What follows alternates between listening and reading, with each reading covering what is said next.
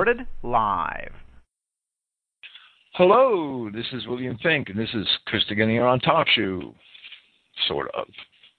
I don't really know why I keep the designation for the program Christogenea on Talkshoe, because it's really Christogenea on Christogenea, and we still broadcast it on Talkshoe. For the people on Talkshoe, if you'd like, and you obtain an account and are approved at Christogenea.org, you could join the chat there. And you're more than welcome, unless you're a troll or a Jew or one of the other enemies of Christ. Christogenea has 2 new servers this week. I'm still waiting for delivery on a second one.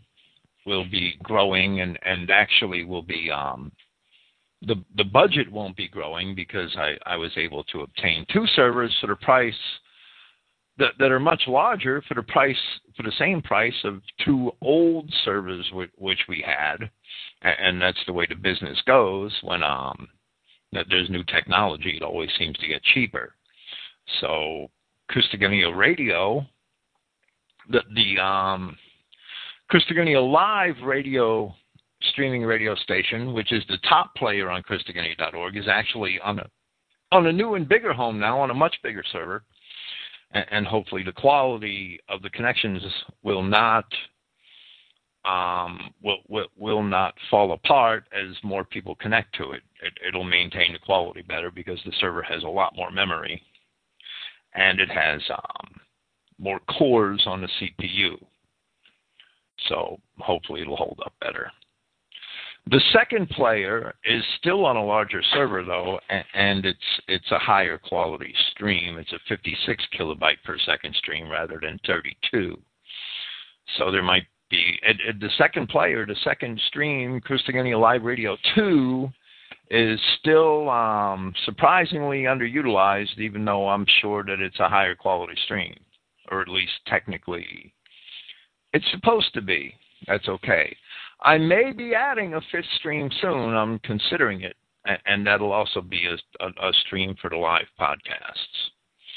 If I find a decent software package that can more easily manage my streams remotely, I would run the live programs on all 4 servers. However, that's I haven't just looked around hard enough yet. It's in the works. That there'll be further improvements to Christogenea Radio down the road.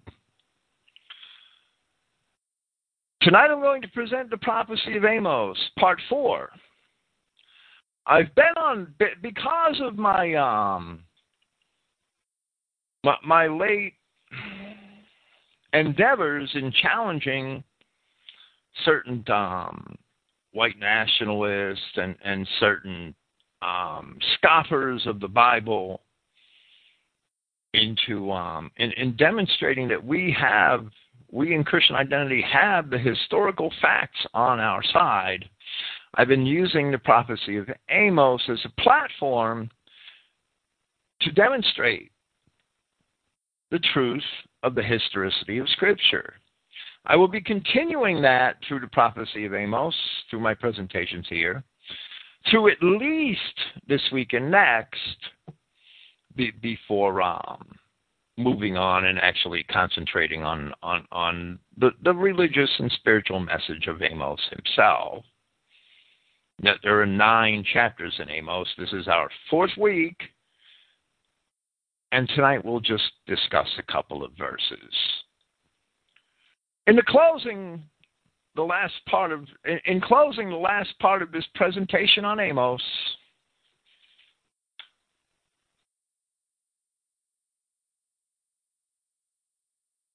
we discussed some of the historical evidence of the ancient kingdom of Israel.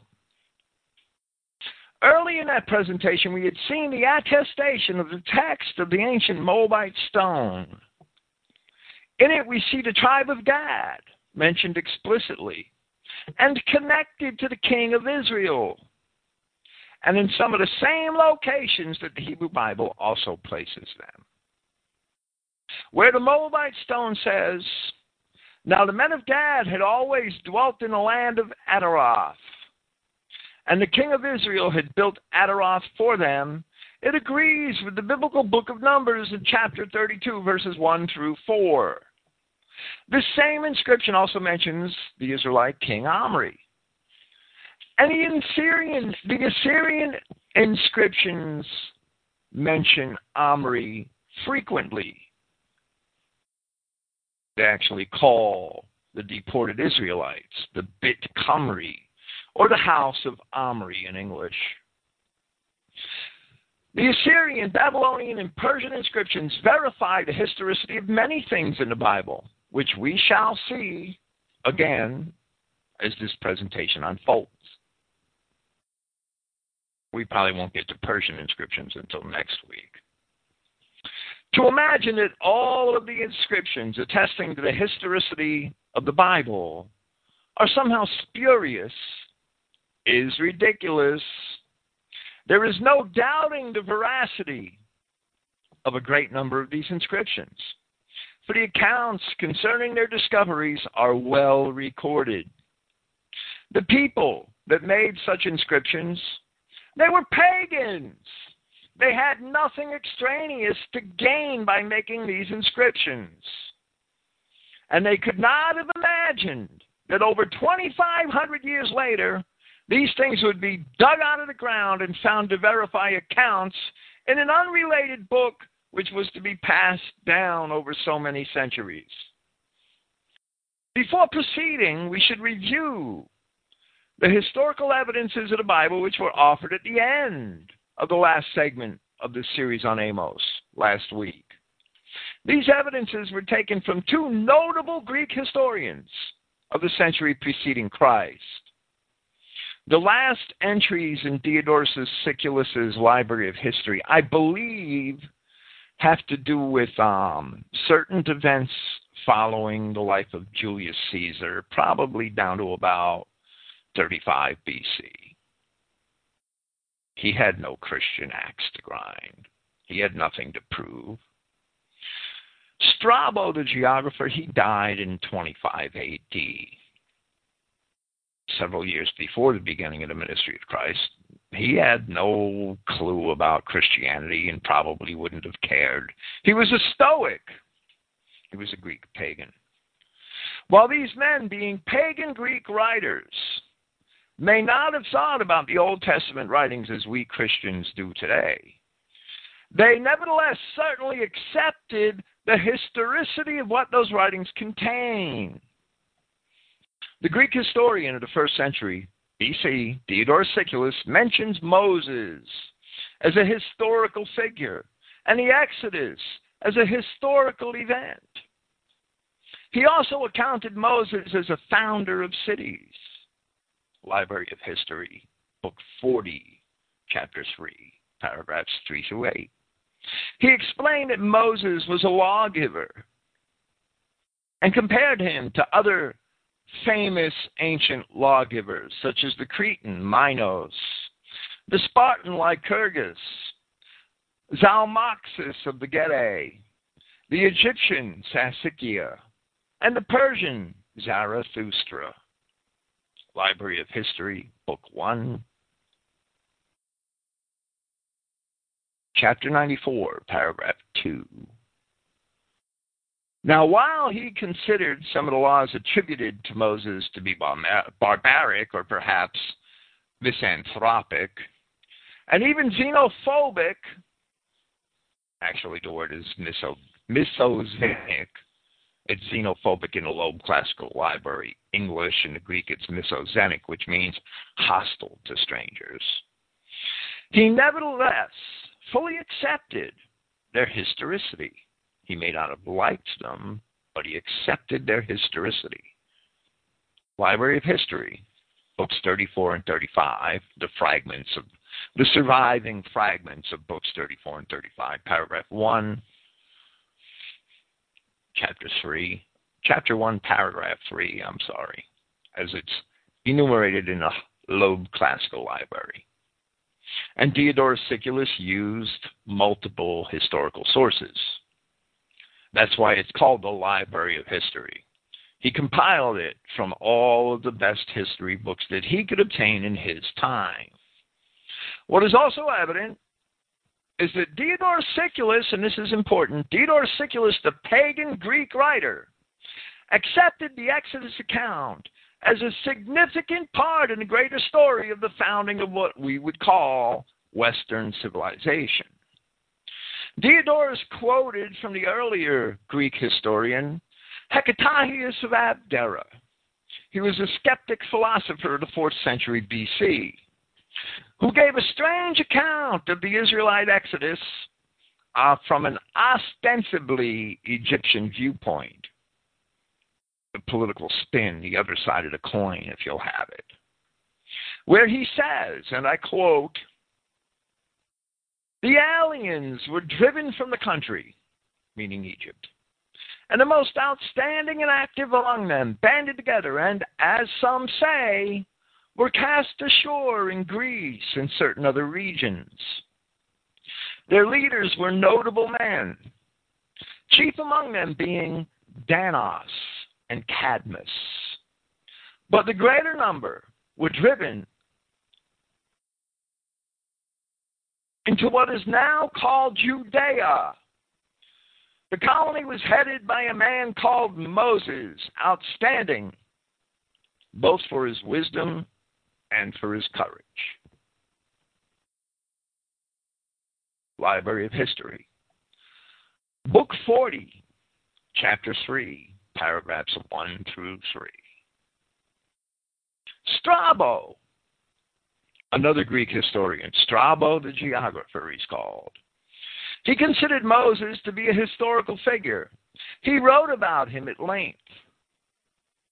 He described him as being a pious and devout founder of a civil society in Judea centered around Jerusalem.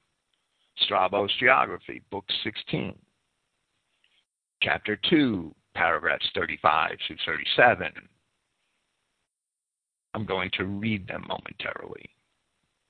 Like Diodorus Siculus, Strabo also counted Moses among those of his own list of esteemed prophets, lawgivers, and philosophers, whom he attributed with the beginnings of what we, once again, would call Western civilization. He listed him notably among those of the Romans, Greeks, Assyrians, Persians, Gede, and others.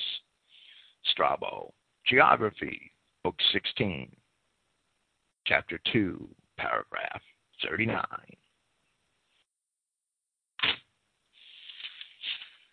When I read Strabo's Geography some years ago, I think it was 2004, I made a list in some of the volumes, not all of them, but at the beginning of the volumes, I made a list of all the authors that Strabo had available to him that he was quoting and making compilations of to present his geography, which is really a description of the world as it was known to the Greeks in the 1st century BC. He quoted in books 15 and 16 alone Apollodorus, Megasthenes, Eratosthenes, Euripides, Sophocles,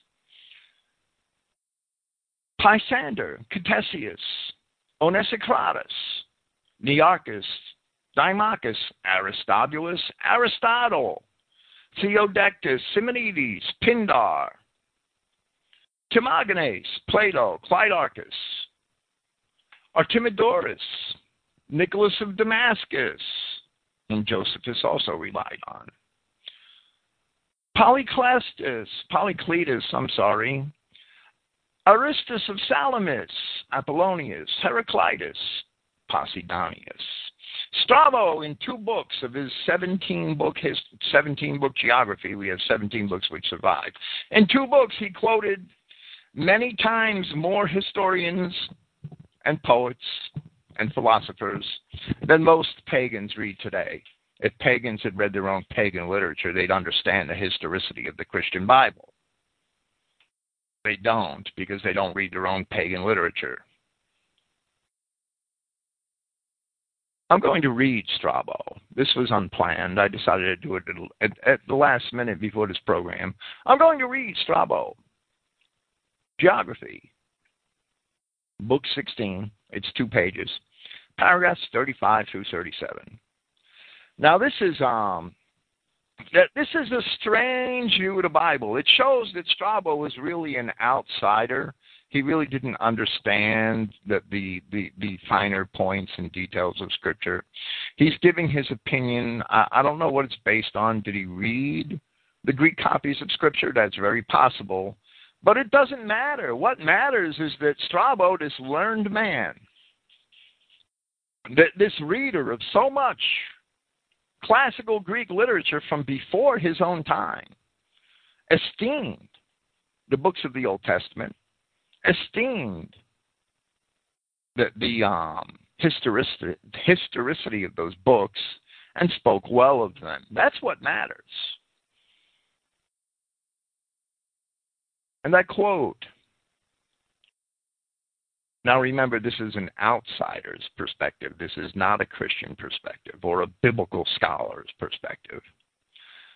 And I quote, Moses, namely, was one of the Egyptian priests and held a part of Lower Egypt, as it is called.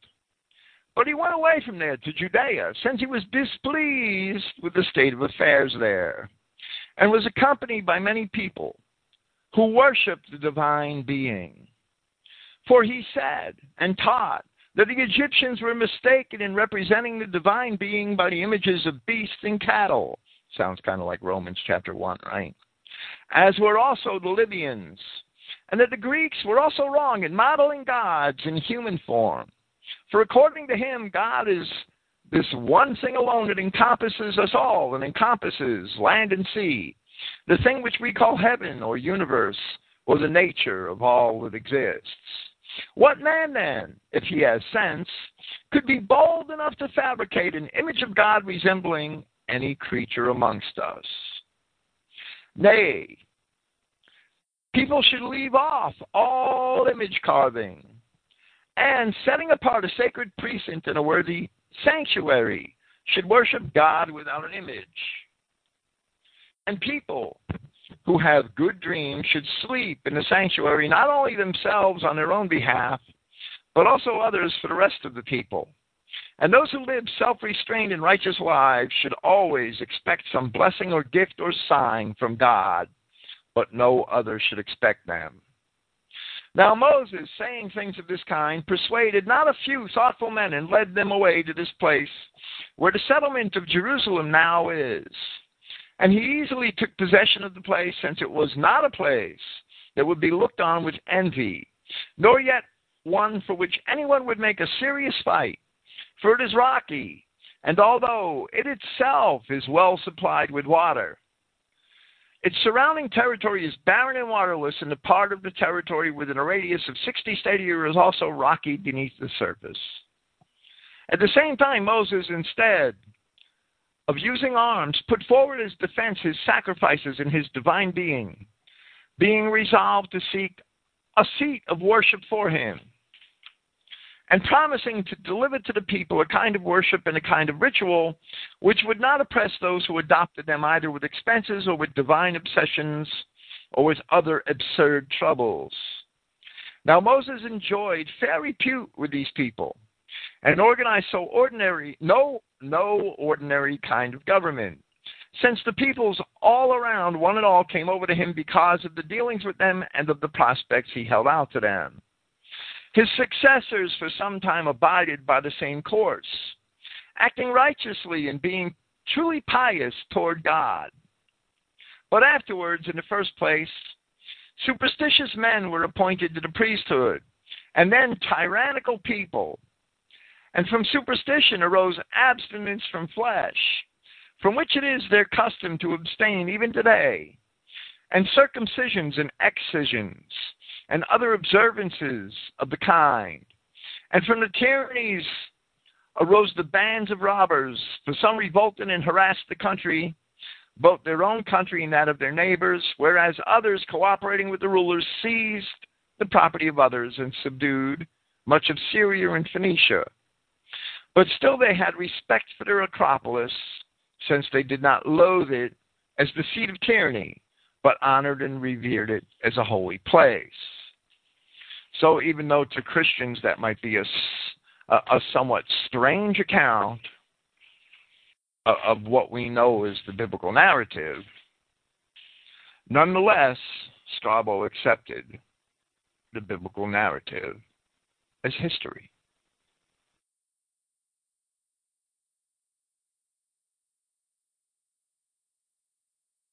Surely the Greeks,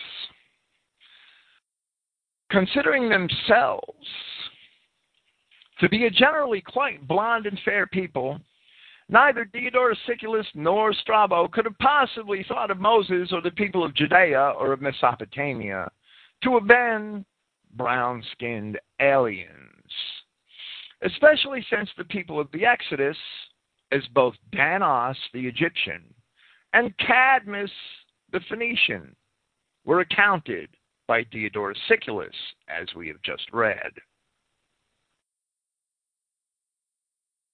were explicitly esteemed to have been the forebears or even the founders of much of the civilization of the Greeks.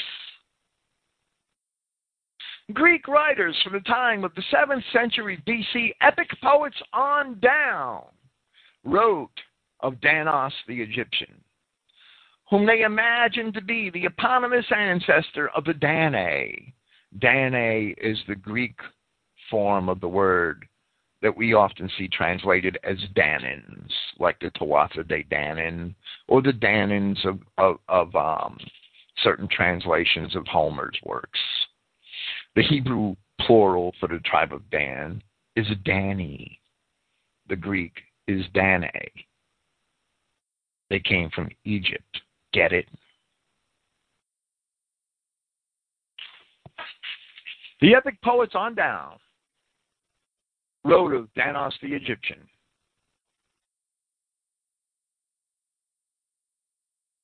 And he was imagined to be the eponymous ancestor of the Danae, the Danans of early Greek history and the Trojan Wars. They also wrote often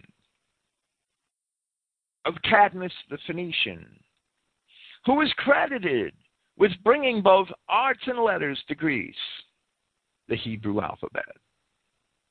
These things were never questioned among all of the early Greek poets and historians.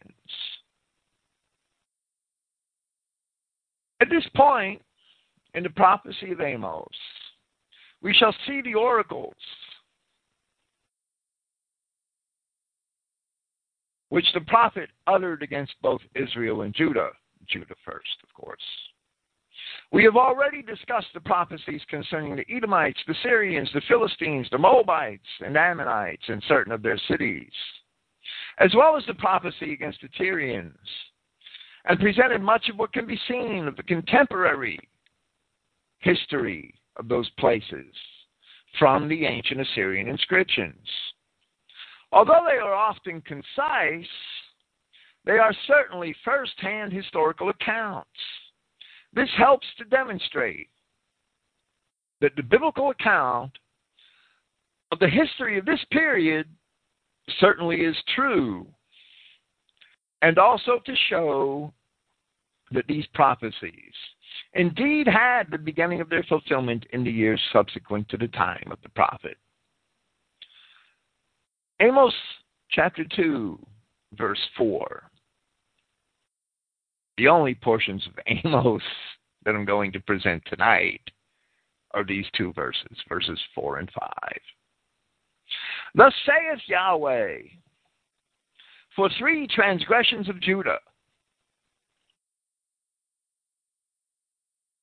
and for 4, I will not turn away the punishment thereof, because they have despised the law of Yahweh and have not kept his commandments, and their lies cause them to err, after which their fathers have walked. But I will send a fire upon Judah, and it shall devour the palaces of Jerusalem. While throughout the books of the prophets, there are many oracles against Israel and Judah for their many transgressions, here is a similar prophecy from Hosea 8:14, Hosea being Nearly contemporary with Amos, their ministries certainly overlapped in time. And I quote, "For Israel has forgotten his maker and builds temples." The historical account of the Old Testament is clear. The Israelites went off into paganism, and they were pagans wherever they are found in their ancient dispersions. The people had founded those Greek cities with Danos, the Egyptian, and Cadmus, the Phoenician, both Israelites, connected to the Exodus by Diodorus Siculus, and Hecataeus of Abdera before him. They were pagans. That's why Hosea 8:14 is the explanation. For Israel has forgotten his maker and builds temples. And Judah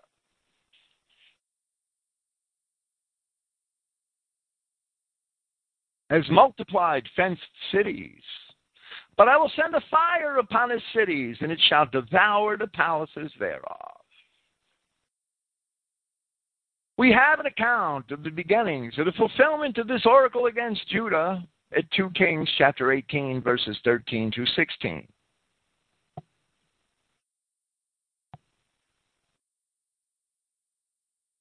And I quote, "Now in the 14th year of King Hezekiah, did Sennacherib, king of Assyria, come up against all the fenced cities of Judah, and took them.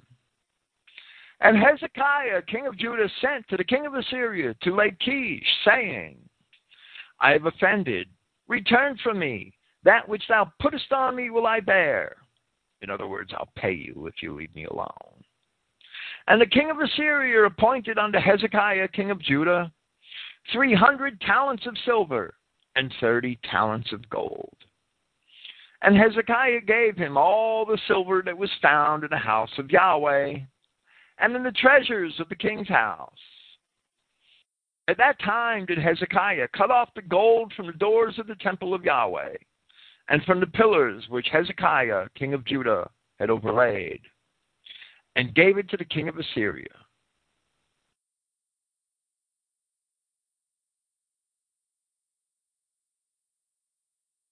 Notice the mention of Lachish here. We're going to focus on Lachish for a while.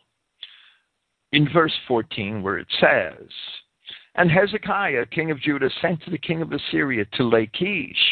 The king of Assyria was seated at Lachish at this time. The ancient city of Lachish was taken by the Israelites and fell to the tribe of Judah in the division of the land of Canaan, which is evident in Joshua chapter 15. While the Assyrians indeed took and destroyed 46 fenced cities of Judah, Lachish was not destroyed by the Assyrians.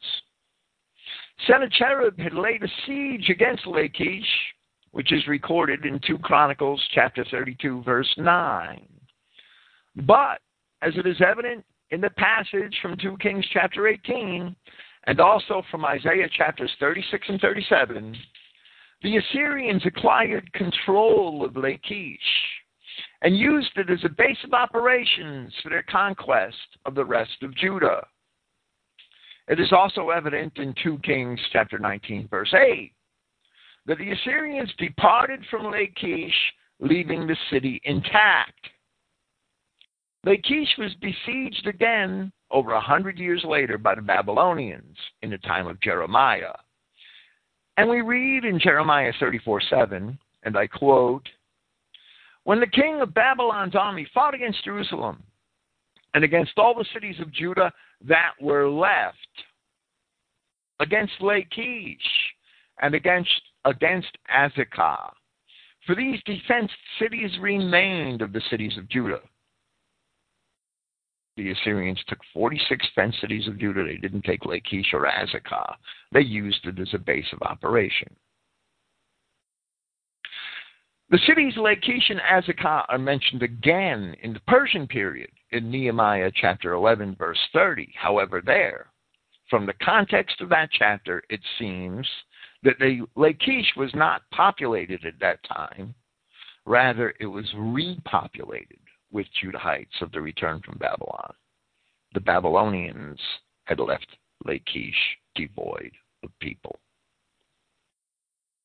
In order to gain some insight into the historicity of the accounts of the taking of Judah and the siege of Jerusalem by the Assyrians, we are going to examine the Lachish ostraca.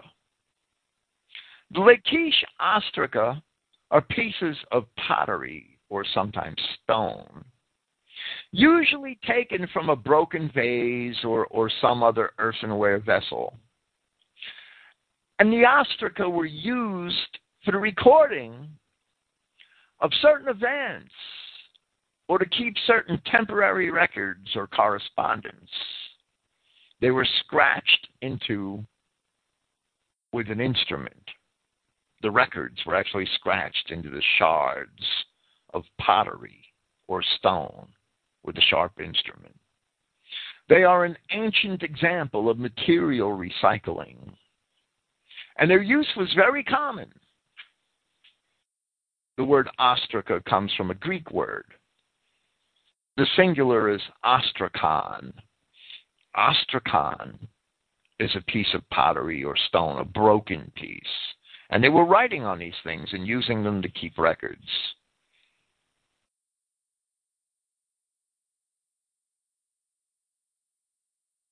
In Athens, in ancient Athens, ostraca were used for voting. And since they were also used by the citizens in votes determining the exile of men fallen from favor, from that we get the English words ostracize and ostracism. The use of ostraca for such purposes as record-keeping, letters and bills and things like that goes back at least as far as 2000 BC in ancient Egypt. So the Lachish ostraca are basically a collection of pottery shards, pieces of broken pottery, with scratched-in letters, which were used for correspondence.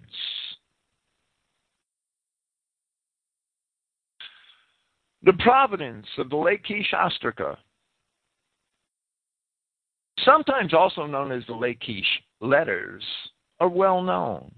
Their authenticity is not questioned, and the findings again help to establish that the narrative concerning the history of Lachish as presented by the Bible is indeed accurate, and that Israelite worshippers of Yahweh dwelt at Lachish right up to the time of the Babylonian sieges upon the remnants of Judah left by the Assyrians. The following is an explanation or an introduction to the Lachish ostraca and the text of the Lachish ostraca. I'm taking this from ancient Near Eastern texts relating to the Old Testament. James Pritchard, editor, Princeton University Press, 1969, pages 321 and 322. The introduction to the material says that these ostraca were discovered in the ruins of the latest Israelite occupation at Tel Ed Duir in southern Palestine, which unquestionably represents biblical Lachish. The first 18 were found by the late J.L. Starkey in 1935. 3 more were added during a supplementary campaign, meaning an archaeological campaign, in 1938. Most of the ostraca were letters, while others were lists of names. But only a third of the documents are preserved well enough to be reasonably intelligible throughout.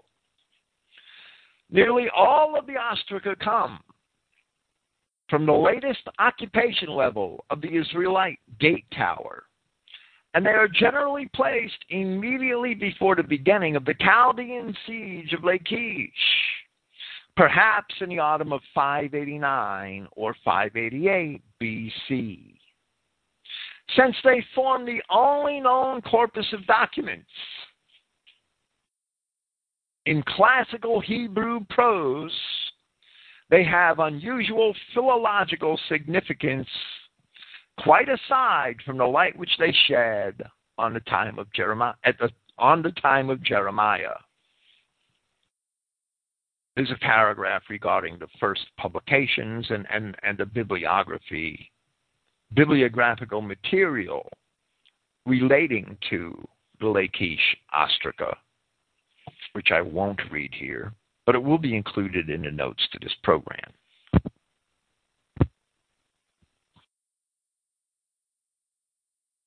Lachish Ostracan 2, they're numbered, right? We're not going to read them all because they weren't all reproduced. Only the ones that were most legible and readable were reproduced. Lachish Ostracan, Ostracan being the singular of the word ostraca. Number 2, an inscription which reads, "To my Lord, Yeash." Yeash is actually the word, the ancient Hebrew equivalent of the word translated Joash in the Bible. Joash is actually kind of screwed up. "To my Lord Yeash, may Yahweh cause my Lord to hear tidings." Now the word is actually Yahweh in the Ostracan, in the inscriptions. "May Yahweh cause my Lord to hear tidings of peace this very day. This very day. Who is thy servant but a dog that my Lord has remembered his servant? May Yahweh afflict those who report an evil rumor about which thou art not informed." Lachish Ostracan 3. "Thy servant Hoshea hath sent to inform my Lord Yeash. May Yahweh cause my Lord to hear tidings of peace. And now thou hast sent a letter, but my Lord did not enlighten thy servant concerning the letter which thou didst send to my servant yesterday evening. Though the heart of thy servant has been sick, since thou didst write to thy servant. And as for what my Lord said," and that word Lord here probably comes from the Hebrew word Baal, or from the Hebrew word Adon. "And as for what my Lord said, do you not understand? Call a scribe. As Yahweh lives, no one has ever undertaken to call a scribe for me. As for any scribe who might have come to me, truly I did not call him, nor would I give anything at all for him." In other words, he wouldn't pay him. "And it has been reported to thy servant, saying, the commander of the host, Coniah, the son of Elnathan, has come down in order to go into Egypt. And unto Hodaviah, son of Ahijah, and his men has he sent to obtain," and there's an ellipsis, and the words, "from him. And as for the letter of Tobiah, servant of the king, which came to Shalem, son of Jaddua, through the prophet, saying, beware, thy servant has sent it to my Lord." Now this ostracan seems to refer to certain events recorded in Jeremiah chapter 36. Several of these names are also found in Jeremiah at this very time. In Jeremiah chapter 22, there was a grandson of Hosea, king of Judah, the son of Jehoiakim, who's named Coniah. This Coniah cannot be him. And also a son of Josiah named Shalem. This Shalem is not him. There is also another Shalem in Scripture, whose wife was a prophetess, mentioned in 2 Chronicles 34:22, and who may also be the Shalem of Jeremiah 32:7. This Shalem here may indeed be him. They're both connected to prophecy. Lachish Ostracan number 4, and I quote,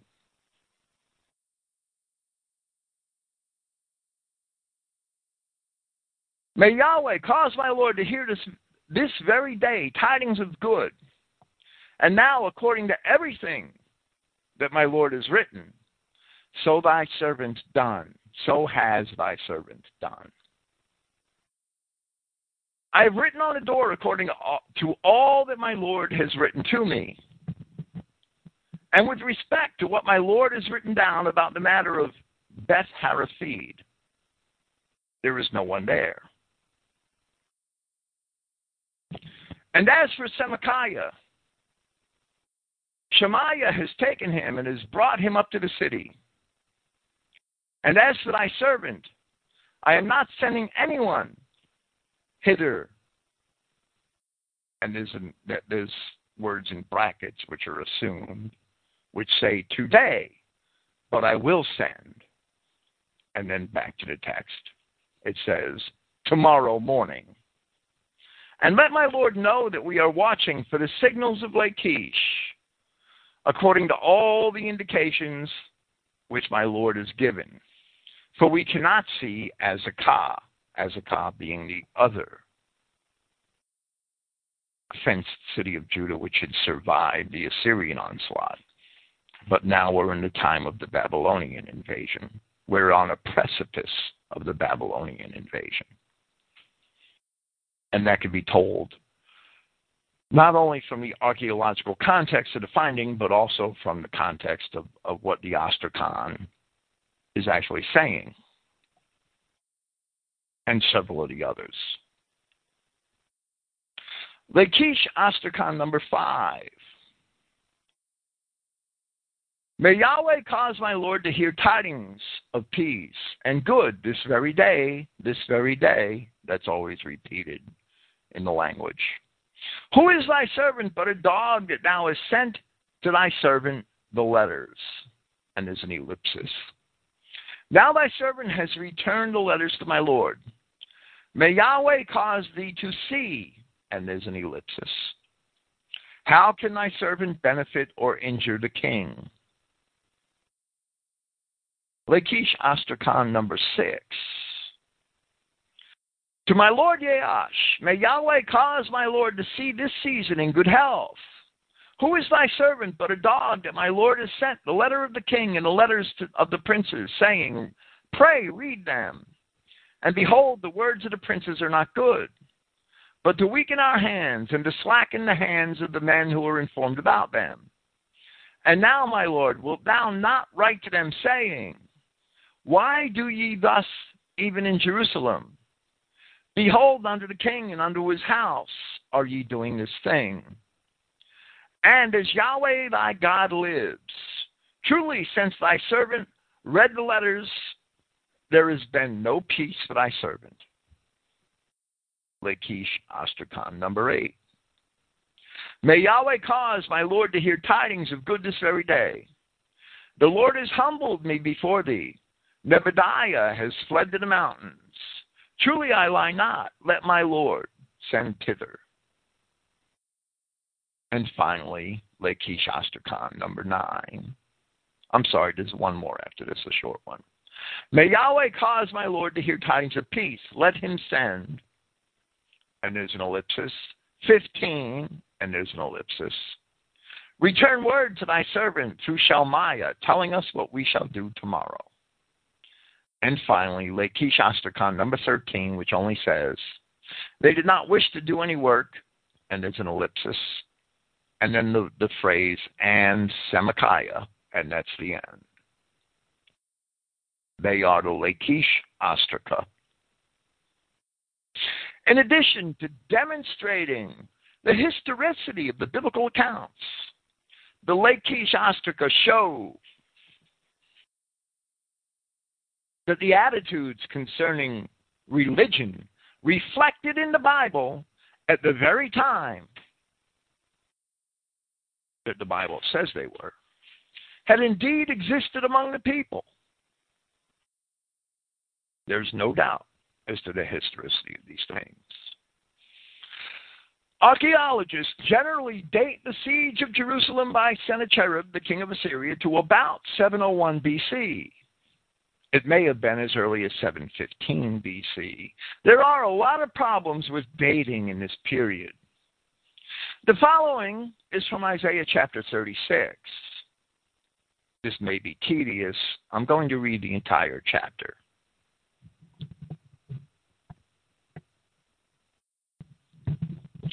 Now it came to pass in the 14th year of King Hezekiah that Sennacherib, king of Assyria, came up against all the defenced cities of Judah and took them.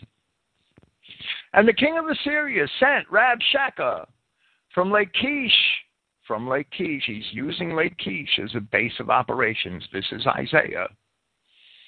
To Jerusalem under King Hezekiah with a great army. And he stood by the conduit of the upper pool in the highway of the fuller's field. Then came forth unto him Eliakim, Hilkiah's son, which was over the house, and Shebna the scribe, and Joah, Asaph's son, the recorder. And Rabshakeh said unto them, Say ye now to Hezekiah, meaning to the king of Judah, Thus saith the great king, the king of Assyria, What confidence is this wherein thou trustest? I say, sayest thou, but they are but vain words. I have counsel and strength for war. Now on whom dost thou trust, that thou rebels against me? Lo, thou trustest in the staff of this broken reed on Egypt, whereon if a man lean, it will go into his hand and pierce it. So is Pharaoh, king of Egypt, to all that trust him. Now I have a note. In the July-August 2002 issue of Biblical Archaeology Review on page 42, and I would have had the article perhaps posted with this podcast, except that unfortunately my supply of my collection of archaeological magazines and journals are still in New York, right? And I'm in Virginia. On page 42 of that issue, July-August 2002 Biblical Archaeology Review, are described authentic seal impressions found in and around Jerusalem, which are known by their wording to have belonged to Hezekiah, and they contain depictions of Egyptian scarabs. These certainly seem to be an indication of Hezekiah's attempt to ally himself with Egypt as a political defense against the Assyrians. So yes, we have archaeological evidence of that. Back to Isaiah chapter 36, verse 7. But if thou say to me, We trust in Yahweh our God, is it not he whose high places and whose altars Hezekiah has taken away, and said to Judah and to Jerusalem, Ye shall worship before this altar? Now therefore give pledges, or hostages, right? I pray thee to my master, the king of Assyria, and I will give thee 2,000 horses, if you are able on your part to set riders upon them. In other words, if he can indeed muster a cavalry troop. The Assyrians didn't think he could. How then wilt thou turn away the face of one captain of the least of my master's servants, and put thy trust on Egypt for chariots and for horsemen? And am I now come up without Yahweh against this land to destroy it? Yahweh said unto me, Go up against this land and destroy it. Then said Eliakim and Shebna and Joah unto Rabshakeh. They were embarrassed, right? Speak, I pray thee, unto thy servants in the Syrian language, for we understand it. And speak not to us in the Judahite language, in the ears of the people that are on the wall. But Rabshakeh said, Has my master sent me to thy master and to thee to speak these words? Has he not sent me to the men that sit upon the wall, that they may eat their own dung and drink their own piss with you? Then Rabshakeh stood and cried with a loud voice in the Judahite language and said, Hear ye the words of the great king, the king of Assyria. Thus saith the king, Let not Hezekiah deceive you, for he shall not be able to deliver you. Neither let Hezekiah make you trust in Yahweh, saying, Yahweh will surely deliver this city. This city shall not be delivered into the hand of the king of Assyria. And it must be noted here that Rabshakeh very impiously challenges Yahweh. And for that reason were the Assyrians destroyed, not merely for Judah's benefit. Isaiah 36:16. Hearken not to Hezekiah, for thus saith the king of Assyria, make an agreement with me by a present, and come out to me, and eat ye every one of his vine, and every one of his fig tree, and drink ye every one of the waters of his own cistern. Until I come and take you away to a land like your own, a land of corn and wine, a land of bread and vineyards. Beware lest Hezekiah persuade you, saying, Yahweh will deliver us. Have any of the gods of the nations delivered his land out of the hand of the king of Assyria? Where are the gods of Hamath and Arphad? Where are the gods of Sepharvaim? And have they delivered Samaria out of my hand? Who are they among all the gods of these lands that have delivered their land out of my hand? That Yahweh should deliver Jerusalem out of my hand. Again, he's making a boast against the God of Israel. But they held their peace and answered him not a word. For the king's commandment was saying, answer him not.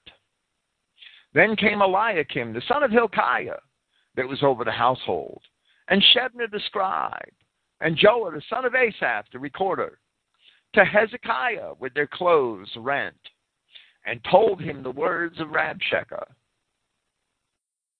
That's the end of the chapter.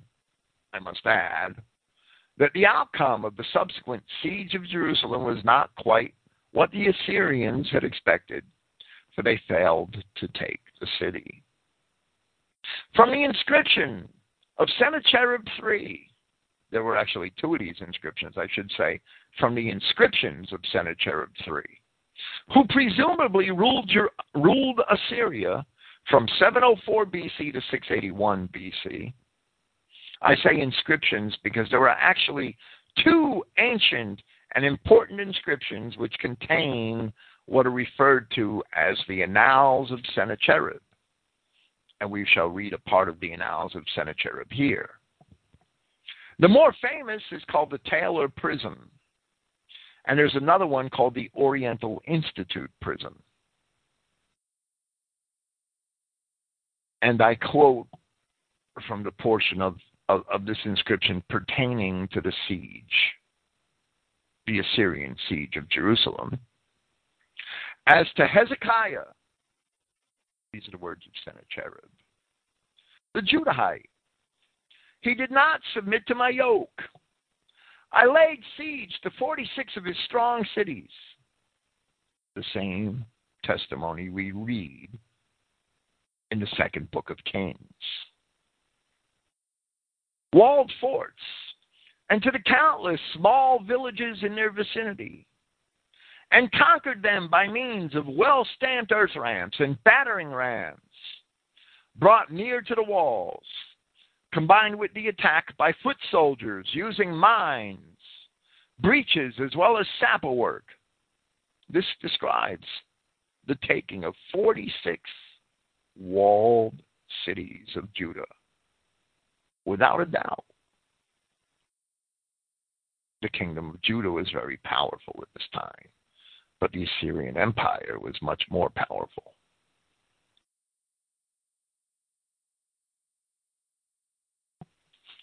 I drove out of them, he took out of them as hostages, 200,000,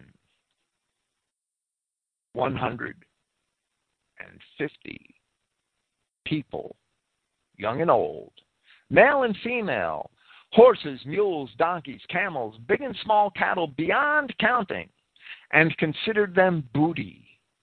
Himself, meaning Hezekiah, I made a prisoner in Jerusalem,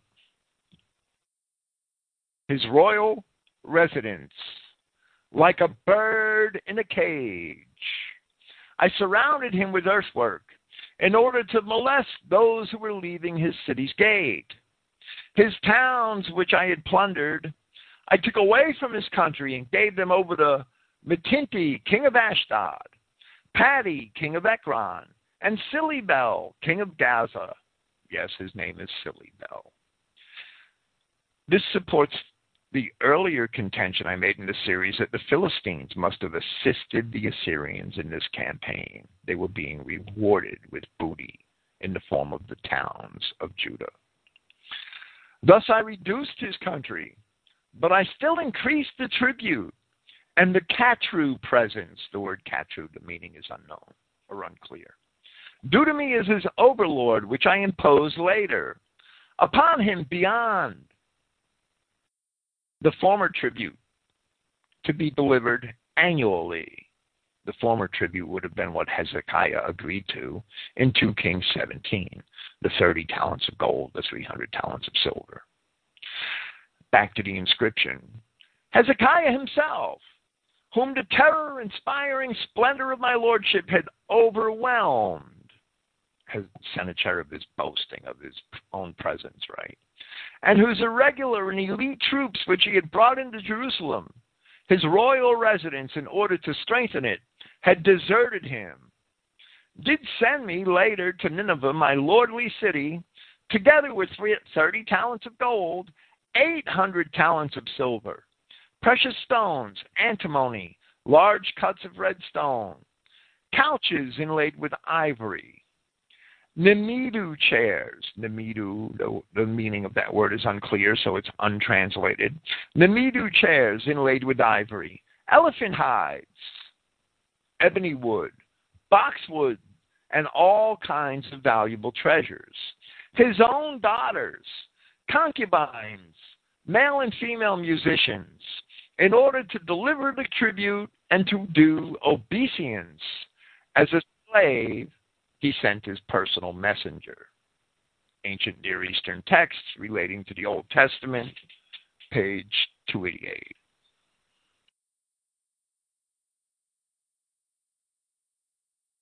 There will be a PDF accompanying the post of this program on Christogenea.org, which is actually the actual pages from the book, and you could read them for yourself.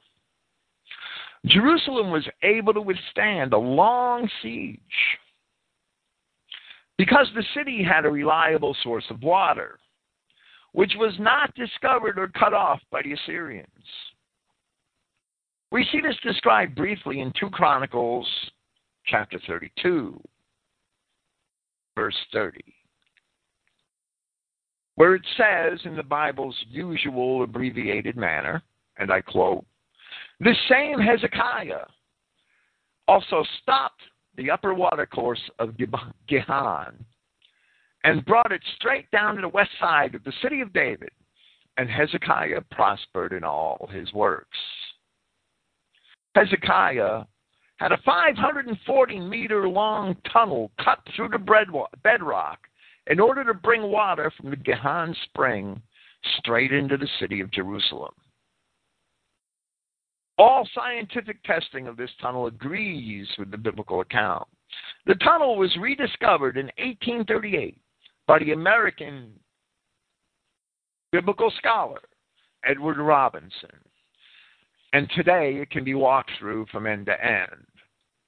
Part of this tunnel is today called Warren Shaft, the portion that connects the actual city to the tunnel.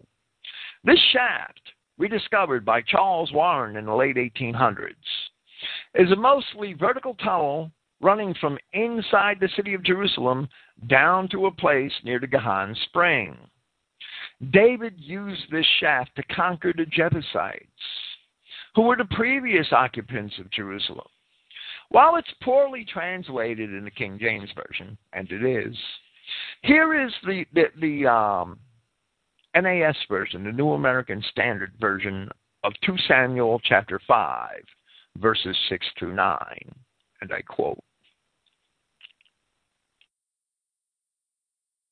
Now the king and his men went to Jerusalem against the Jebusites, the inhabitants of the land, and they said to David, You shall not come in here, but the blind and lame shall turn you away, thinking David cannot enter here.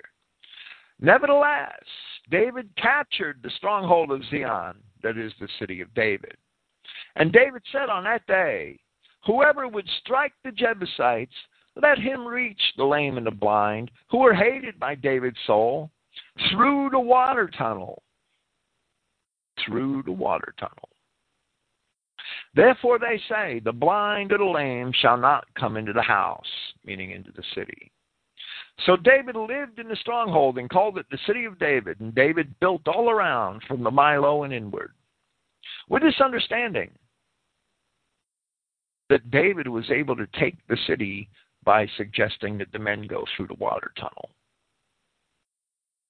We can see that Hezekiah merely improved upon and better concealed the same ancient source of water which the Jebusites had once relied upon, and which David had perceived as a weak point, thus allowing him to take the city from them.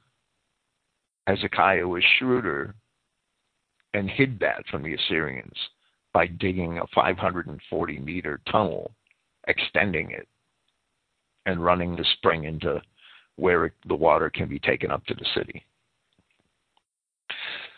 The failure of the Assyrian siege of Jerusalem from Isaiah chapter 37. Again, I have some notes and I will read the chapter in its entirety. And it came to pass, when King Hezekiah heard it, meaning the message of Rabshakeh, that he rent his clothes and covered himself with sackcloth.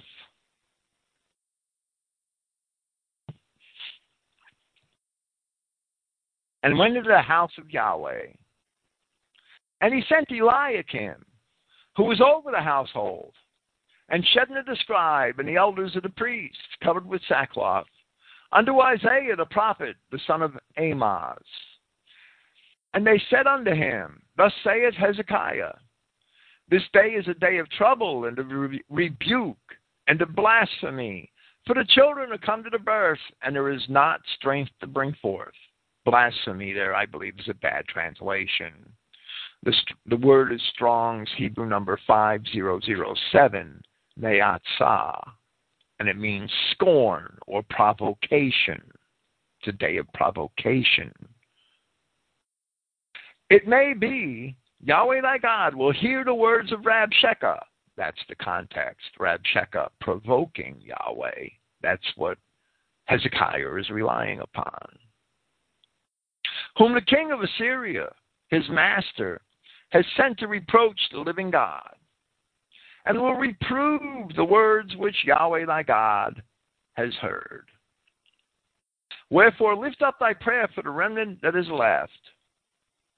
So the servants of King Hezekiah came to Isaiah, and Isaiah sent unto them, Thus shall ye say unto your master, Thus saith Yahweh, Be not afraid of the words which thou hast heard, wherewith the servants of the king of Assyria have blasphemed me, or provoked me. Behold, I will send a blast upon him, and he shall hear a rumor. Now that word rumor is another unfortunate translation. The word is Strong's Hebrew number 8052, Shemuah, and it also means a report, and he shall hear a report, and return to his own land, and I will cause him to fall by the sword in his own land. So Rabshakeh returned, and found the king of Assyria warring against Libnah, for he had heard that he was departed from Lachish. Lachish and Libnah are cities of Judah southwest of Jerusalem. So the king of Assyria was seated at Lachish. The inscription says it, and the scripture says it. The details are proven. The accuracy of the details of the scripture are proven in the inscription.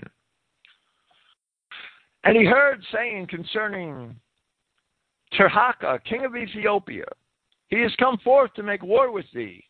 And when he heard it, he sent messengers to Hezekiah, saying, Thus shall ye speak to Hezekiah king of Judah, saying, Let not thy God in whom thou trust deceive thee, saying, Jerusalem shall not be given into the hand of the king of Assyria. Behold, thou hast heard what the kings of Assyria have done to all lands by destroying them utterly, and shalt thou be delivered.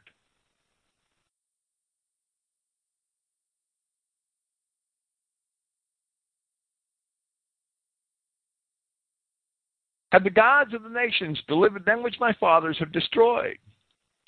As goes on, Haran and Rezeph and the children of Eden, which were in Telassar, the children of the steppe who were in the hill of Asher. Where is the king of Hamath, and the king of Arphad, and the king of the city of Sepharvaim, Hena and Iva? And Hezekiah received the letter from the hand of the messengers and read it. And Hezekiah went up into the house of Yahweh and spread it before Yahweh. And Hezekiah prayed unto Yahweh, saying, O Yahweh of hosts, God of Israel, that dwellest between the cherubims, thou art God, even thou alone, of all the kingdoms of the earth. Thou hast made heaven and earth. Incline thy ear, O Yahweh, and hear. Open thine eyes, O Yahweh, and see. And hear all the words of Sennacherib, which has sent reproach to the living God. Of a truth, Yahweh, the kings of Assyria have laid waste all the nations and their countries, and have cast their gods into the fire. For they were no gods, but the work of men's hands, wood and stone. Therefore they have destroyed them. Now therefore, O Yahweh our God, save us from his hand, that all the kingdoms of the earth may know that thou art Yahweh, even thou only. Then Isaiah the son of Amos sent unto Hezekiah, saying, Thus saith Yahweh God of Israel, Whereas thou hast prayed to me against Sennacherib king of Assyria, this is the word which Yahweh has spoken concerning him, meaning Sennacherib. The virgin, the daughter of Zion, has despised thee and laughed thee to scorn. The daughter of Jerusalem has shaken her head at thee. Whom hast thou reproached and blasphemed? And against whom hast thou exalted thy voice, and lifted up thine eyes on high? Even against the Holy One of Israel. By thy servants hast thou reproached the Lord, and has said, By the multitude of my chariots am I come up to the height of the mountains, to the sides of Lebanon, and I will cut down the tall cedars thereof, and the choice fir trees thereof. Of course, they're allegories for people, right? And I will enter into the height of his border in the forest of his Carmel. I have digged and drunk water, and with the sole of my feet I have dried up all the rivers of the besieged places. Hast thou not heard long ago how I have done it, and of ancient times that I have formed it? Now I have brought to pass that thou shouldest be to lay waste defenced cities into ruinous heaps. Therefore their inhabitants were of small power. They were dismayed and confounded. They were as the grass of the field, and as the green herb, and as the grass on the housetops, and as corn blasted before it be grown up. But I know thine abode, and thy going out, and thy coming in, and thy rage against me. Yahweh speaking to Sennacherib, remember. Because thy rage against me and thy tumult is come up into mine ears, therefore will I put my hook in thy nose, and my bridle in thy lips, and I will bring thee back by the way which thou came. And this shall be a sign unto thee. Ye shall eat this year such as groweth of itself, and the second year that which springeth of the same. And in the third year sow ye and reap and plant vineyards, and eat the fruit thereof. And the remnant that is escaped of the house of Judah shall again take root downward and bear fruit upward. For out of Jerusalem shall go forth a remnant, and they that escape out of Mount Zion. The zeal of Yahweh of hosts shall do this. Therefore thus saith Yahweh concerning the king of Assyria, he shall not come into the city, nor shoot an arrow there, nor come before it with shields, nor cast a bank against it. By the way that he came, by the same shall he return, and shall not come into the city, saith Yahweh. For I will defend the city to save it for my own sake, and for my servant David's sake. Then the angel of Yahweh went forth, and smote in the camp of the Assyrians 185,000 men. And when they arose early in the morning, behold, they were all dead corpses. So Sennacherib, king of Assyria, departed, and went and returned and dwelt at Nineveh.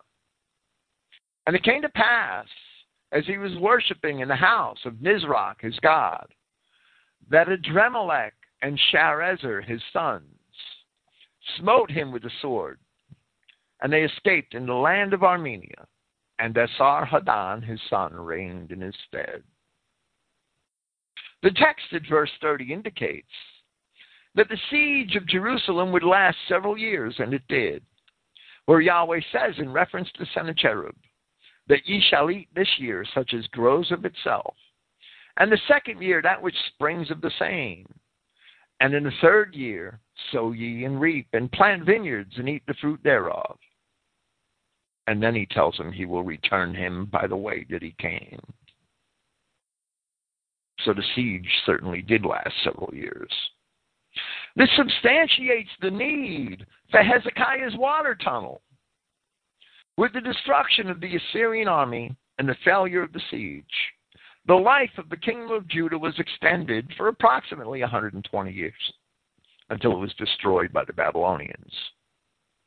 The destruction of the Assyrian army was also the fulfillment of Yahweh's promise in Isaiah 31:5, where he says, and I quote, "As birds flying, so will Yahweh of hosts defend Jerusalem. Defending, he will also deliver it, and passing over, he will preserve it." Now, I know that the Zionist acolytes of British Israel looked to General Allenby's victory in Jerusalem in 1917 as a fulfillment of Isaiah 31:5. But that is only wishful thinking, designed to support the wayward British love of the children of Satan. The truth is that the promise of deliverance, the as birds flying prophecy of Isaiah 31:5, is given in the context of the judgment about to come upon Judah and Jerusalem at the hand of the Assyrians. And here at the end of Isaiah chapter 37, we see that promise fulfilled. The Word of God cannot be used to support the Zionist bastards in Palestine today and the children of the devil pretending to be Judah and the British Israel turkeys, clowns, should know it. We can't let British Israelism, which is basically Anglo-Zionism, to prevail in Christian identity.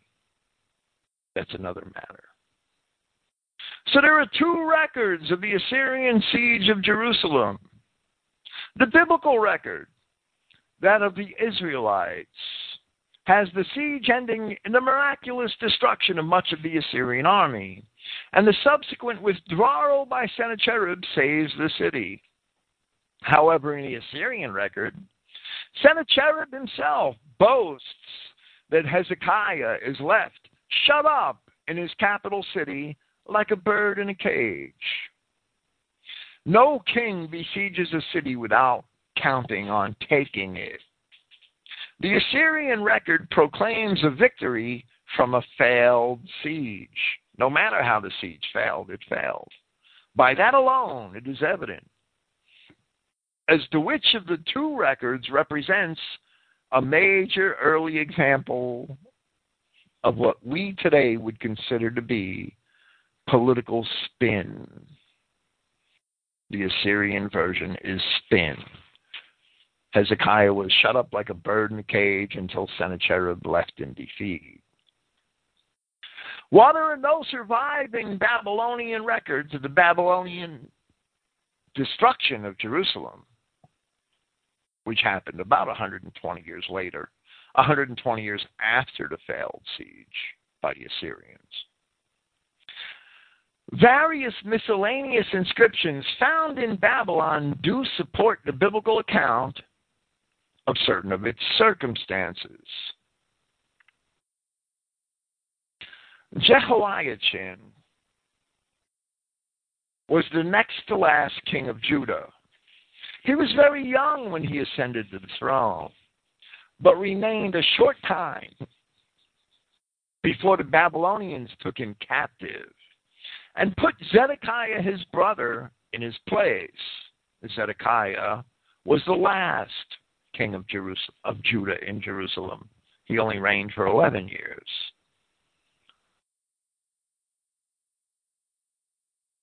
This is found in 2 Chronicles chapter 36, verses 9 and 10. Jehoiachin was 8 years old when he began to reign, and he reigned 3 months and 10 days in Jerusalem. And he did that which was evil in the sight of Yahweh.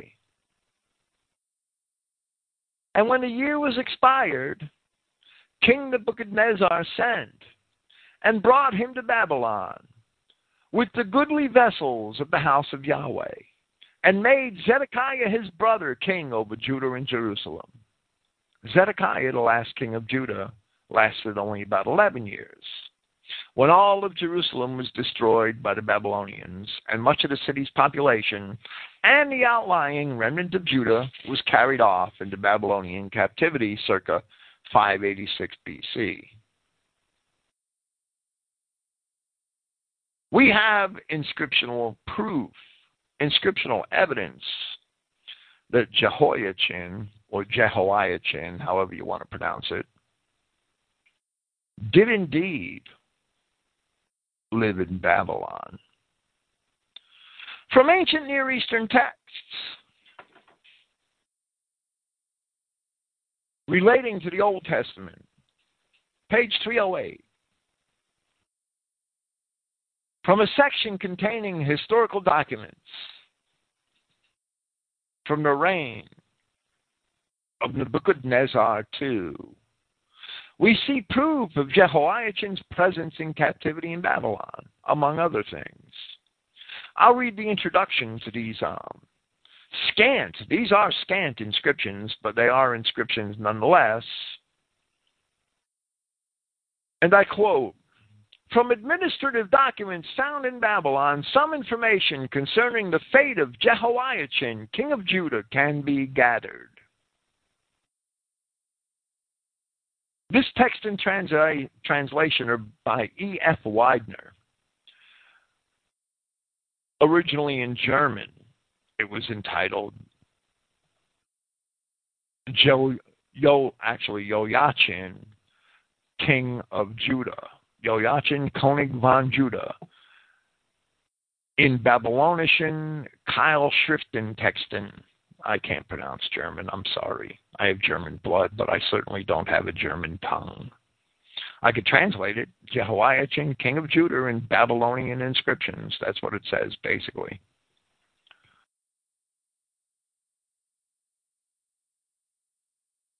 Ancient Near Eastern text goes on to explain that these things were published several times. It gives some bibliographical material. It says that the texts, these are from a small group of texts excavated by the German expedition in Babylon dating from the 10th to the 35th year of Nebuchadnezzar II.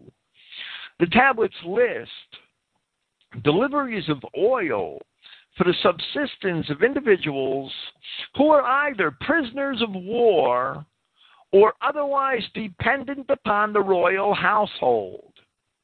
They are identified by name, profession, and or nationality. The 2 tablets so far published also mention, besides Judeans or Judahites, inhabitants of Ashkelon, Tyre, Byblos, Arvad, and further Egyptians, Medians, Persians, Lydians, and Greeks. I'm only going to say here that text number 28178, and this will be published in my notes with this podcast when it's posted on Christogenea.org. The verse number 2, lines 38 through 40, are listed, and these are provisions which are dispensed to people who are either prisoners of war or otherwise dependent upon the royal household at Babylon. It lists 4 sila. The word sila is a measurement which is unsure of its exact translation, so it's not translated. 4 sila to 8 men from Judah. It lists 2.5 sila of oil to the king of Judah, to the sons of the king of Judah,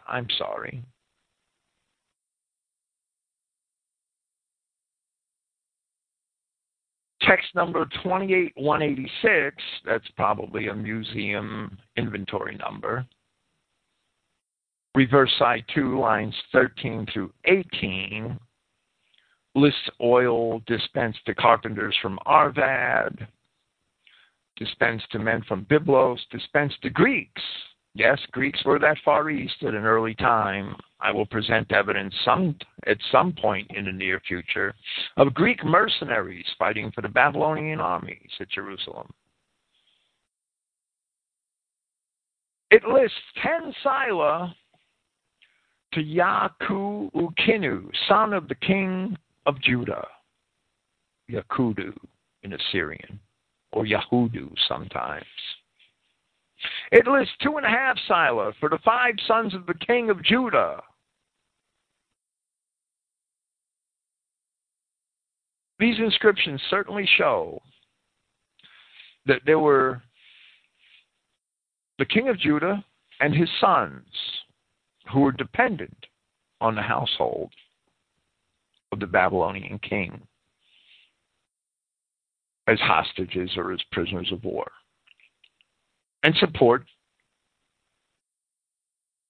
fully support the biblical narrative concerning the kings of Judah who were taken off to Babylon as prisoners. Without a doubt.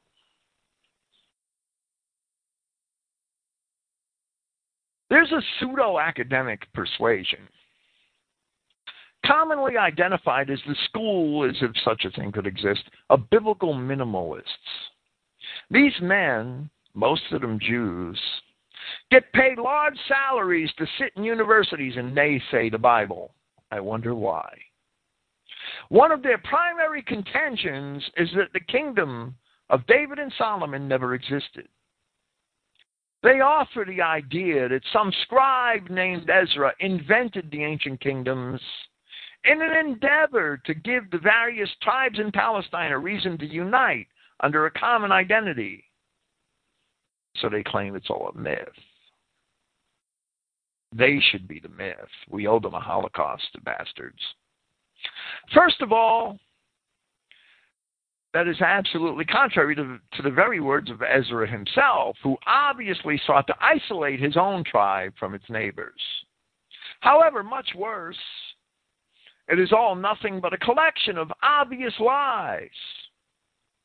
From the Greek records of Strabo and Diodorus Siculus to the Assyrian and Babylonian inscriptions dug out of the ground nearly 2,500 years after the facts, we can see that the people of Moses and the ancient kingdoms of Israel and Judah indeed existed.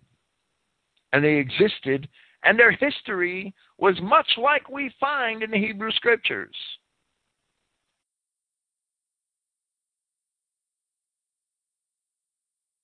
With a few exceptions where books were added surreptitiously to the Bible, Esther is definitely a spurious book, without a doubt. I'll do a program on that soon, perhaps this year. The Bible, as we know it, is totally reliable as a historical book. Thank you for listening. I will be back here next week to continue basically where I'm leaving off. Praise Yahweh, the God of Israel. I'll be here tomorrow night with Sword Brethren against the Paul Bashers, part 13. Good night.